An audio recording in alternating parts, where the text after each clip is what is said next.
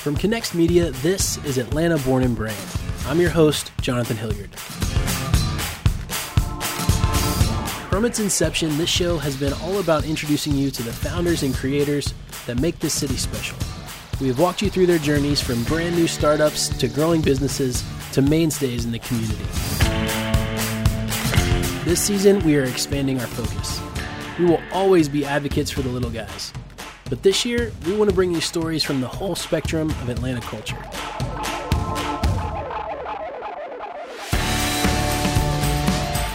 From one-person startups to 1,000-member teams, there are organizations all around the city contributing to its success. And you're going to hear about them all right here on Atlanta Born and Brand. The global pandemic has left no organization unaffected. But we believe the signs are emerging for a bounce back of epic proportions in Atlanta.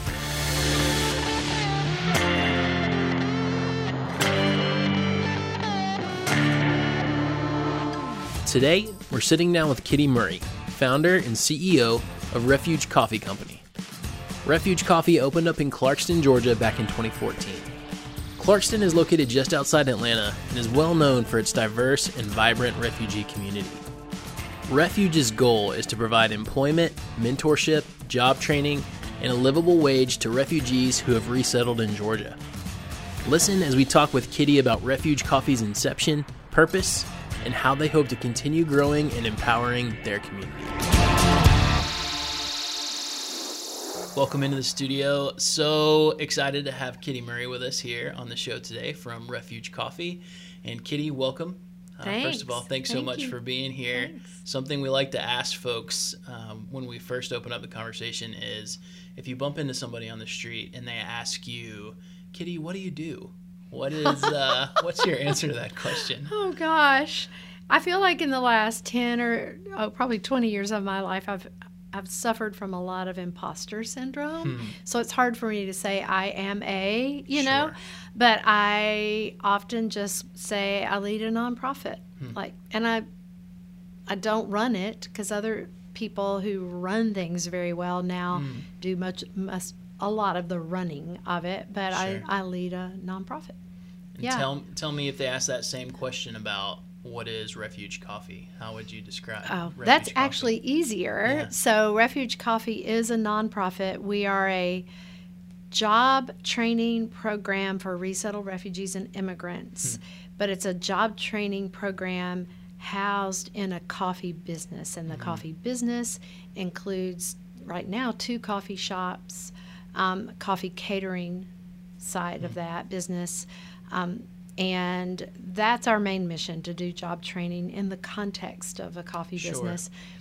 A couple other missions that are like not in the forefront, but they just come as a part of that. One is to, with our refugee employees and neighbors, to create a safe, welcoming place for people to kind of bring worlds together.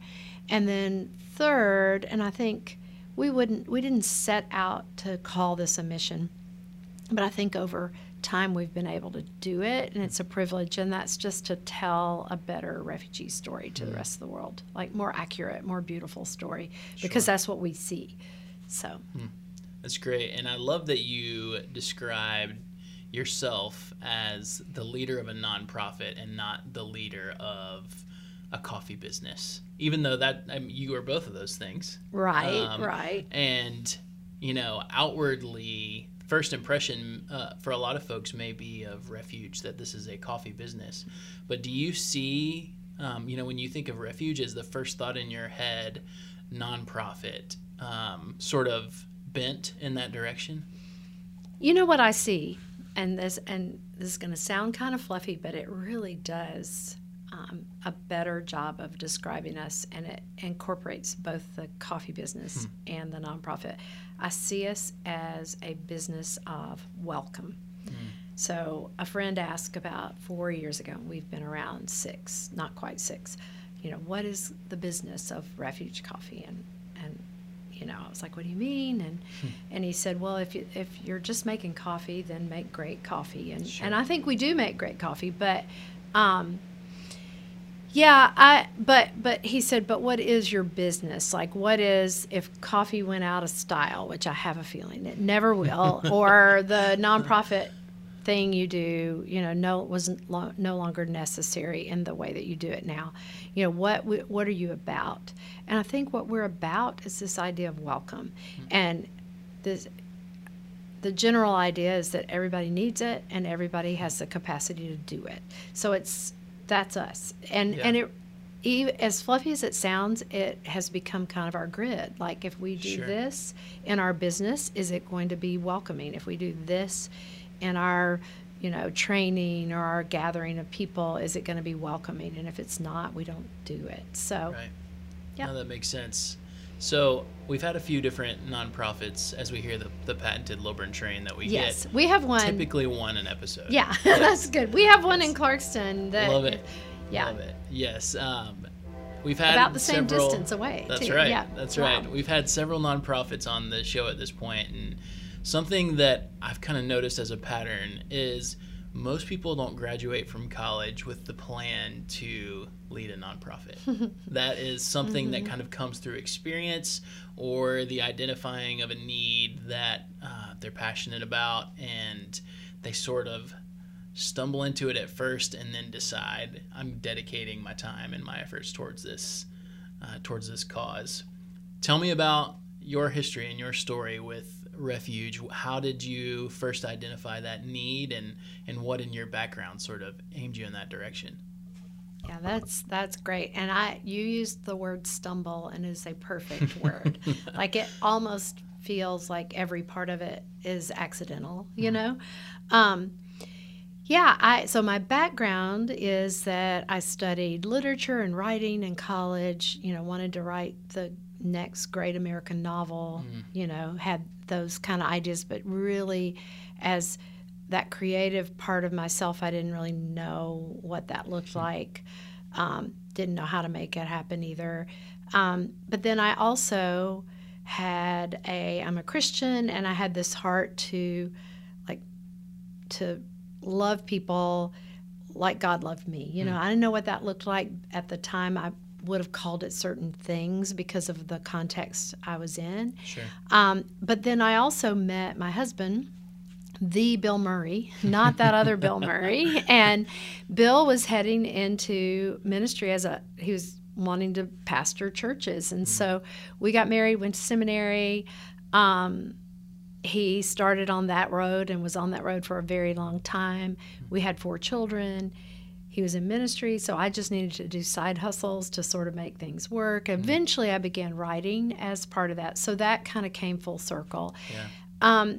And so there's a little more of a story that maybe we can talk about in a minute, but we eventually ended up as empty nesters in what we call our last house that we bought in Clarkston on purpose because of the diverse community.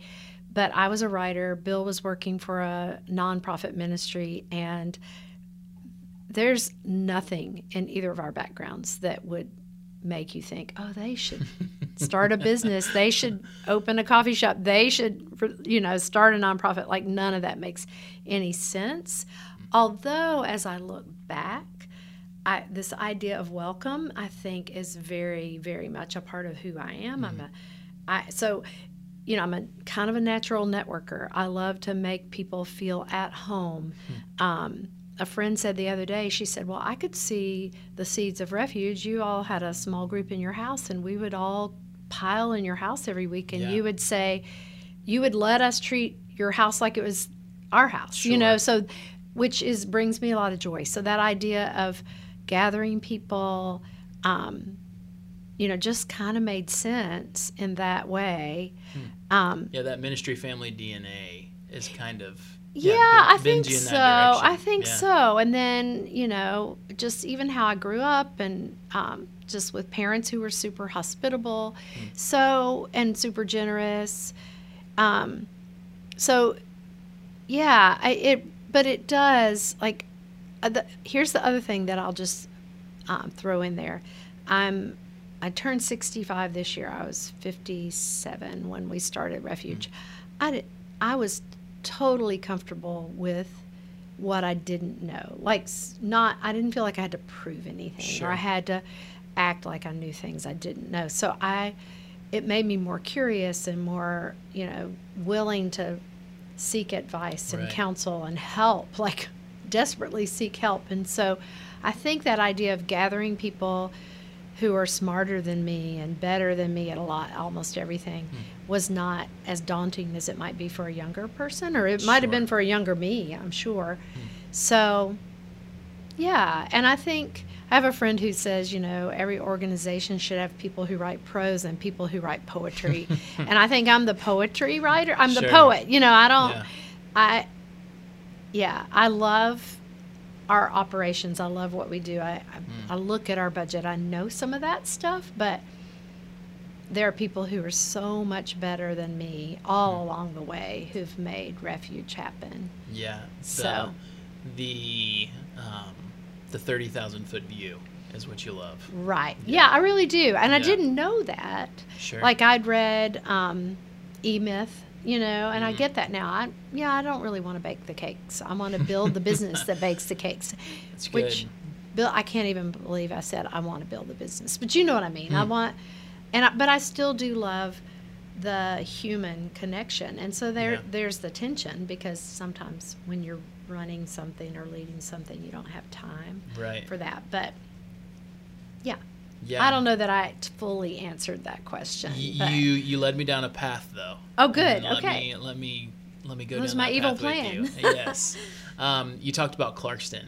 Yes. And in the opening, you talked about kind of redefining people's views of what a refugee is, and painting a different picture.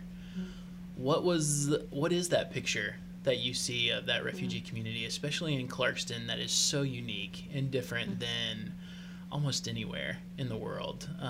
What do you see when you see that community, and why were you so passionate about that? Well, in theory, I cared about that community before we moved there. Bill and I volunteered with World Relief, and we got to know one family a little, but we didn't live there, so it was even a challenge to get there and spend time and be a part of their lives. But in theory, I cared about it, because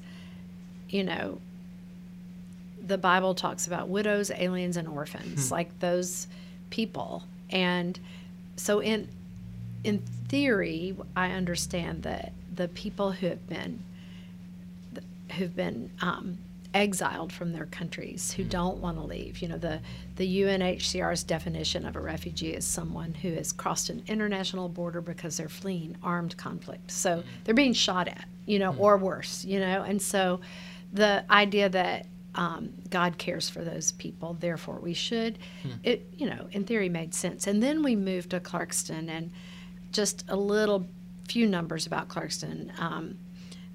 There are 45 countries represented, 65 languages spoken. It's a 1.4 square mile space, so it's actually the most densely populated city in all of Georgia. Wow. And yet, when people hear me talk about Clarkston, sometimes they picture that it's just out there somewhere, and then they come to visit and they're like, wait, this is a left turn off 285, well, depending on which way you come from, and it's less than half a mile and you're there. So it's accessible to a big urban city. Right. So all of that to say, we moved to Clarkston, and all of a sudden a crisis or an idea became people.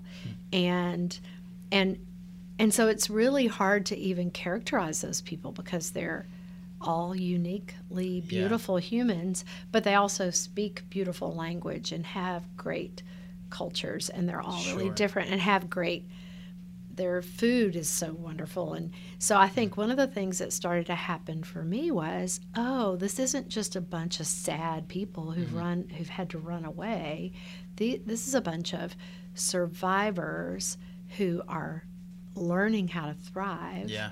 And why wouldn't we give them more opportunity? And the rhetoric that's out there about refugees is that they steal our jobs, that they live off the government, and nothing could be farther from the truth. So. Yeah, no, that's good. I think it's so easy for us as people from miles away looking at a situation to be judgmental or to jump to conclusions. That's a lot harder when you're neighbors. Yes. And these people, like you said, have names, not just refugee. And families. Yes. And I think it's easy to not just judge, but to be afraid. Sure. And what it looks like to me is kind of a fear that you're going to take something away from me that's my right. And I'm like, but don't we all have that right? So, sure. Yeah, the things that we think. And, my husband used to say to our boys when they would play sports, there's enough glory to go around. Don't be a hot dog, because you don't have to be. There's enough for you, but also for everybody else. And I think that's the beauty of this idea of welcome. There's enough of it for everybody. Like, it doesn't have to be hoarded, but our language makes it sound like we think we should hoard it. Right. So how do you take that passion for that specific group of people and decide coffee business? Yeah. I have no idea. No, I can tell you how it started for me. So, I've been describing it this way, and I have to do a little check every once in a while and think, is this actually what was happening? And it really was. So we moved to Clarkston. My husband wisely said, there are lots of nonprofits and churches here, but let's don't jump on board with any of them. Let's just be for a while, which I kind of missed that little season when we didn't have stuff to do other than our jobs and our family, and which is a lot. But so we just got to know our neighbors. And so eventually I had kind of 3 conversations in my head. The first was really selfish. It was, I want a coffee shop nearby because I do love coffee. Sure. And I love Starbucks really reinvented it. It's older than Starbucks. It's older than the United States. But this idea of a third environment, where people can hang out. Yep. I think it was the 500s, in Yemen. So, coffee goes way back, and coffee shops go way back. But I just wanted a place like that in Clarkston. Yeah. Then the second thing that I began to think was, I'm in love with my neighbors. Like, people need to know my neighbors, and that's just the moral code of a networker. I think it's like, if I meet someone that I find is fascinating, I want the other fascinating people. And I want other people to know them. I want to connect them. It doesn't mean that, come and observe. No, come and connect. Sure. So there's that. And then the third thing, and this is interesting, but Bill and I were in groups that would pray together, and the thing we always heard was, we need more jobs. Like in the big picture prayer stuff, it was like, the jobs that are available to our refugee neighbors are fewer than in most places, and not great jobs. And we always reference the chicken processing plants, which are not all evil and horrible jobs, but they're an hour and a half away. They're in conditions that don't allow people to learn English. And, if you're a young dad and you have a family with 5 kids and you need to learn this new culture, you're not going to learn it if you spend 3 hours commuting. And so one of the things that just kind of became a pain point was, well, how could we provide a few more jobs? And then, well, wait, if we're going to provide jobs also, because we saw this happen, people would get jobs, but they would be just thrown into settings with no preparation. And it wasn't that the refugee was not intelligent, didn't have a desire to learn, but it was just, there was no preparation. So set up for failure. Yeah. So how can we provide jobs but set our refugee neighbors up for success and better jobs later? So those 3 things, all of a sudden I started thinking, well, wouldn't it be cool if we could have a coffee shop in Clarkston and the whole world could come here? I could just see it, and then we could do job training, and we could hire our neighbors to, and I said it to one person, like for 6 months, I think, and that was my husband, over and over again. I would just say it. And then I started saying it to a few people, and it was all our like young hipster friends, and I kept thinking one of them will do this. Like, it's a good idea, don't you think? And they all would say, yeah, it's a great idea. But there's some tipping point moments that could be worth sharing at some point. But finally, my husband said, you keep having these conversations, because I started having that ratcheted up. And he goes, maybe you should take ownership of this. Not like you should do it all by yourself, but you should take ownership to see that it happens. And that was a big turning point for me. Yeah. So he says that. Yes. You doing that is a different story. Absolutely, yes. So yes. You talked about tipping points, but was there a tipping point after that conversation that you decided, yes, I'm going to do that, and maybe I need to seek out the types of people who can help me do that? Yes. Yeah. And I was already unwittingly kind of seeking out people anyway. Sure. And I've often say this to people who want to start something, especially a nonprofit or a social impact thing. If you're not already doing something microcosmically that looks like this, I would question whether you're going to be able to do it. Like, really. And we were gathering people for coffee, and we did a couple of block parties, and we eventually did coffee at these like pour-overs over propane burners, just to kind of test the idea and to see who would show up, and see if it looked like it could go the direction we wanted it to go. That makes it sound way more intentional than it was, but as I look back, it was important, Sure. So there were some moments where I just had kind of that heart, like, this has to happen. I have a friend named Amina from Somalia, and Amina, her husband and all 10 of her kids were murdered right in front of her, and she has an incredible story and is quite the networker herself and entrepreneur herself, although she's 93 now. But I took her to Dancing Goats Coffee in Decatur, and she sat there and she goes, we'll never have anything like this in Clarkston. And the idea had been, it's so easy to say, brewing, percolating, whatever. But I always tell people she speaks 9 languages, and Victim is not one of those. So she wasn't whining about it. She was just making an observation that, you Americans, and she wasn't even, I hate to say it like that, because she loves Americans. She is an American citizen. But, people will do this, create this kind of environment for themselves, but refugees kind of don't. They're off the radar. Right. And so that was the moment where I thought, this has to be done. And then I had a friend who is way smarter than me and much more of a real business person, and she said, are you sure God wants you to do this? Like, because it's going to be harder than you think. And she was right. It was good hard. Like, it was fun and crazy hard, but it was hard.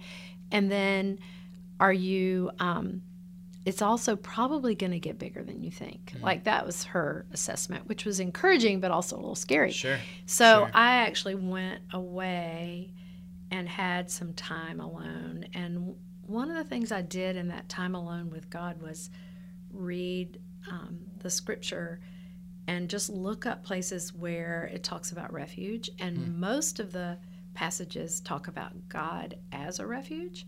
And then also talk about us offering refuge. And so it just became kind of a no-brainer. Like, this is just what we're supposed to do for each other. Sure. Like, and the way I want to do it is with coffee. So yeah. No, that moment with Amina is powerful when, as a person who is so far removed from the situation that she's in, you hear just this lack of hope that could happen. It's almost like, you hear the phrase, people reading their own press clippings, but in reverse, kind of believing the misnomers that we were talking about the community, about yourself, and thinking to yourself, this won't happen for us. Yeah. So I can imagine that was super impactful for you in that way. It was. Yeah. And I always tell her that she's the co-founder of Refuge, like, because her, she kind of pulled back some of the curtain to what, and would take me to like restaurants in town in Clarkston we got coffee. Like there were places that you could get coffee, just not coffee shops. Sure. Yeah. Yeah. So this is going to be a challenging question because I'm asking you to summarize 8 years in the answer of one question. But talk about the journey so far from beginning. What have you learned since that ideation phase kind of wrapped up and began into, launching something real to now 8 years later? Like you said, there's, you've got 2 shops, you've got the trucks that are sort of going around and spreading this message, and making very clear your staff is a reflection of your mission, without a doubt. One look at your website is a testament to that. So yeah, what have you learned, and where have you been surprised? Well, and this is this is what bubbles up.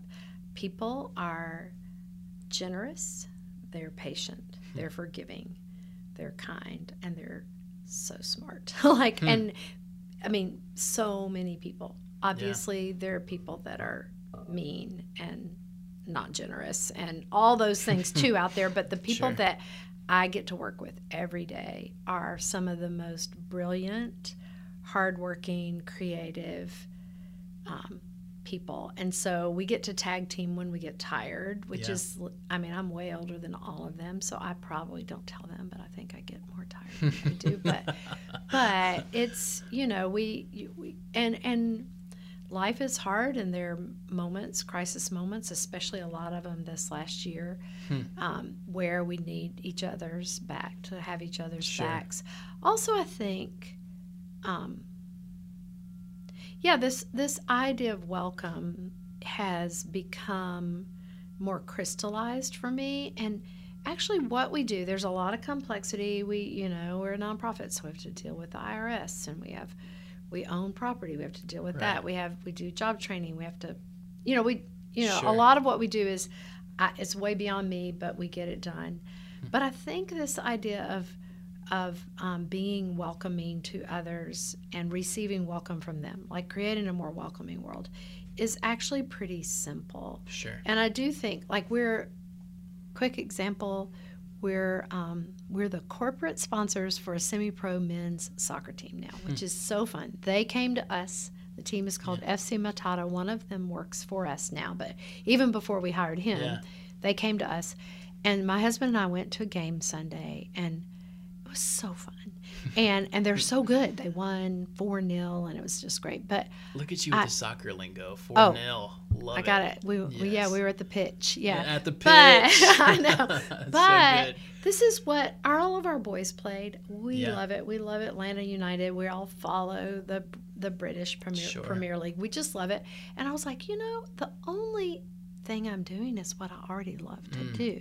I'm just doing it in a broader context than my tiny little world where everybody looks like me, believes like me, sounds like me, makes the income I make. You know what I mean? I feel like we get in these little bubbles. I think the church is really good at putting us in little bubbles, or we choose to be in those. I don't think the church does that, but it is so easy to view the world through the lens of the bubble, and then we don't see correctly. And so true. But the simple thing is, find some ways to do the things you already like to do, because you're going to do them with a lot of heart and better than most other things. And that I felt so honored to be able to be there at this game. Because they're amazing soccer players. But I think that thing of the simple acts are actually more powerful than we think they are, and we make it too hard sometimes. Sure. Yeah, I like that concept of do what you're already doing, maybe take one step further. One step include somebody away else from your bubble. Yeah. No, that's good. So to wrap up, I want to ask you kind of a 2-part question. Okay. One, for practicality purposes, so this is a show about folks who have built brands. You talked about this idea of creating welcome. That has become your brand, right? How have you gone about sharing that message with, folks outside of Clarkston as you guys sort of expand outside of that 1.4, 1.9 mile radius that you said? And then what do you see that looking like moving forward? What are your hopes and dreams for what Refuge could be? Oh, fun. We used to have somebody on our staff who was from Canada, and I would always use the idea of curling, like, the little brooms, just like doing this, I feel like you do that that's more of a culture question, and you really work at your culture. So here's an example. I mean, we have a culture that's mostly fun, but COVID and a lot of growth has moved us a little away from being quite so much fun. We're all business, and not totally, because everybody we just have people who are upbeat in how they do life. Sure. But so I met with our staff and with our trainees, 2 separate things today, and just said, hey, I'm going to be kind of the heavy and tell you that we're going to have some fun. Like, this is what we're going to do. So I think, and that was a collaboration between me and some of our other leaders. But I think you have to, just pay attention and and that's an internal thing. But if we're not internally doing that, we're not going to show everybody. So I think it's a discussion all the time. Somebody did some photographs, and we're like, these are beautiful photographs. They're not welcoming photographs. We don't look like welcoming people in these photographs, so we didn't use them. So I think you do it in your, you talk about brands and branding, but your brand is all the things. Right. It's like how you do your business. It's how you do your internal stuff. It's how you talk about things on social media. Like, I don't do our social media anymore, but I did the first 4 years almost, and I used to. Then I told the next person, don't write it as if we're the hero. Like, don't make us the hero. So you have to work on that, though, because it kind of comes across that way. So that's that answer to the first one. I think it's just a constant kind of vigilance, it's a little like parenting, it's an art, not a science, right? Amen to that. I know, yeah. And sometimes you just know, right? You just know, Sure. we gotta correct something here. It's constant course correction and not beating yourself up. Like, we were talking about this fun idea on Monday or Tuesday, and I was like, wait a minute, COVID. Can't we remember that there's a reason for some of this that is outside of us? Like, we're mad at ourselves, but Sure. So I think that's the course correction and the and then when you invite people to be a part of it, at the beginning tell them this is who we are, and one of the reasons we hired you is because we saw that you're this too. Sure. Like, you're a welcomer too. So I think that's part of it. What was the second question? Yeah. What's next? What's next? Where do you see this so going? much is next. We've grown. Thankfully, somehow we were able to not only stay alive last year, but to keep everybody on the payroll, but to be set up for growth. We have. I'm not going to talk about this in the particulars yet, but we have talks with another location that seems to really fit us. Like, we're not everywhere in Atlanta would be a good fit for us, but there are places that would be good fits. We are in talks with being in a downtown location that would give us one of the, I don't know if I'm allowed to share this yet, but it's like a venue, where people from outside of Atlanta would be in and out a lot. That looks like it's going to happen. And then this is absolutely going to happen. We eventually have just grown to the point where it makes total sense for us to roast our own coffee. So that'll add another layer of training, but it'll cut our supply chain costs by a lot. It just feels like the right stewardship. So we're on that path right now. We're just about to launch a fundraiser. We've hired someone who's going to get us started strategically. And what that'll do is enable us to be, it's a boring business reason, but right now we're limited in how much like whole bean coffee we can sell because we don't Yeah. roast it by the IRS because of it's not part of our. Interesting. I know Yeah. it's unrelated business income. It's a thing, but we can do it. But we just have to watch it all the time, and we're limited. So, but if we roast it and we include that as unlocks it for you. it unlocks it. So that's kind of the next. I feel like that'll give us the ability to be a brand beyond Atlanta. Sure. Yeah. Sure. No, I love that, giving the experience and the message in Atlanta to folks that are here from outside and watching that sort of, sow some fun? seeds in some different directions for you. That's great. So that's Well- like this year. Those are this year things. This we year. have a 5-year Yeah. thing that I'm Yeah. not even going to talk about. But yeah. No, that's So great. fun. That's great. Well, I do want to give the opportunity before we wrap up to tell folks how they can learn more about Refuge and where they can find you. Oh, thank you. Okay. Mm-hmm. Our website is simple. It's refugecoffeeco.com, or you could do refuge.coffee. That works as well. There's, when you're new to the website, there's a way to sign up for updates. We don't send those more than once a week unless something big's happening and we need to send updates. So, but those are often just a little caveat. One of the things I love to do is tell stories, but that's one of the places where I kind of process what's going on in the world. But it's also where we talk about what we do. Those emails are worth getting, I think. We're on social media, mostly Instagram and Facebook. We're on Twitter, but we don't really get on Twitter very much. It's a common theme, I think. Yeah, you have to choose. So all of those, it's at Refuge Coffee Co. Great. So, well, Kitty, thanks. This has been a pleasure. Thanks for sharing. And if there's anything we can do to help out, please let us know. Well, thanks. Helping us tell the story to some other people is great. I'm really honored. You're a natural born storyteller, so it's always a pleasure like to be in the room with one of those. So take care, and we'll talk soon. Thank you.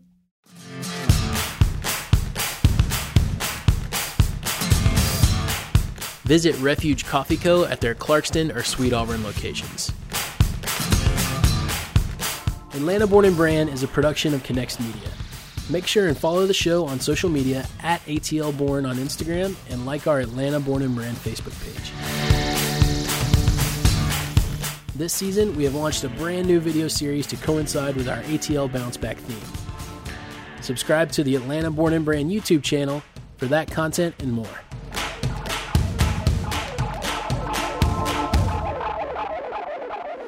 Lastly, if you love the show, please spread the word. Share it with your friends and leave a rating and review on your favorite podcast app. Your support helps make sure that more and more people hear the stories of all those folks doing great things all over the city. For Atlanta Born and Brand and Connex Media, I'm Jonathan Hilliard. Thanks for listening, and I'll see y'all soon.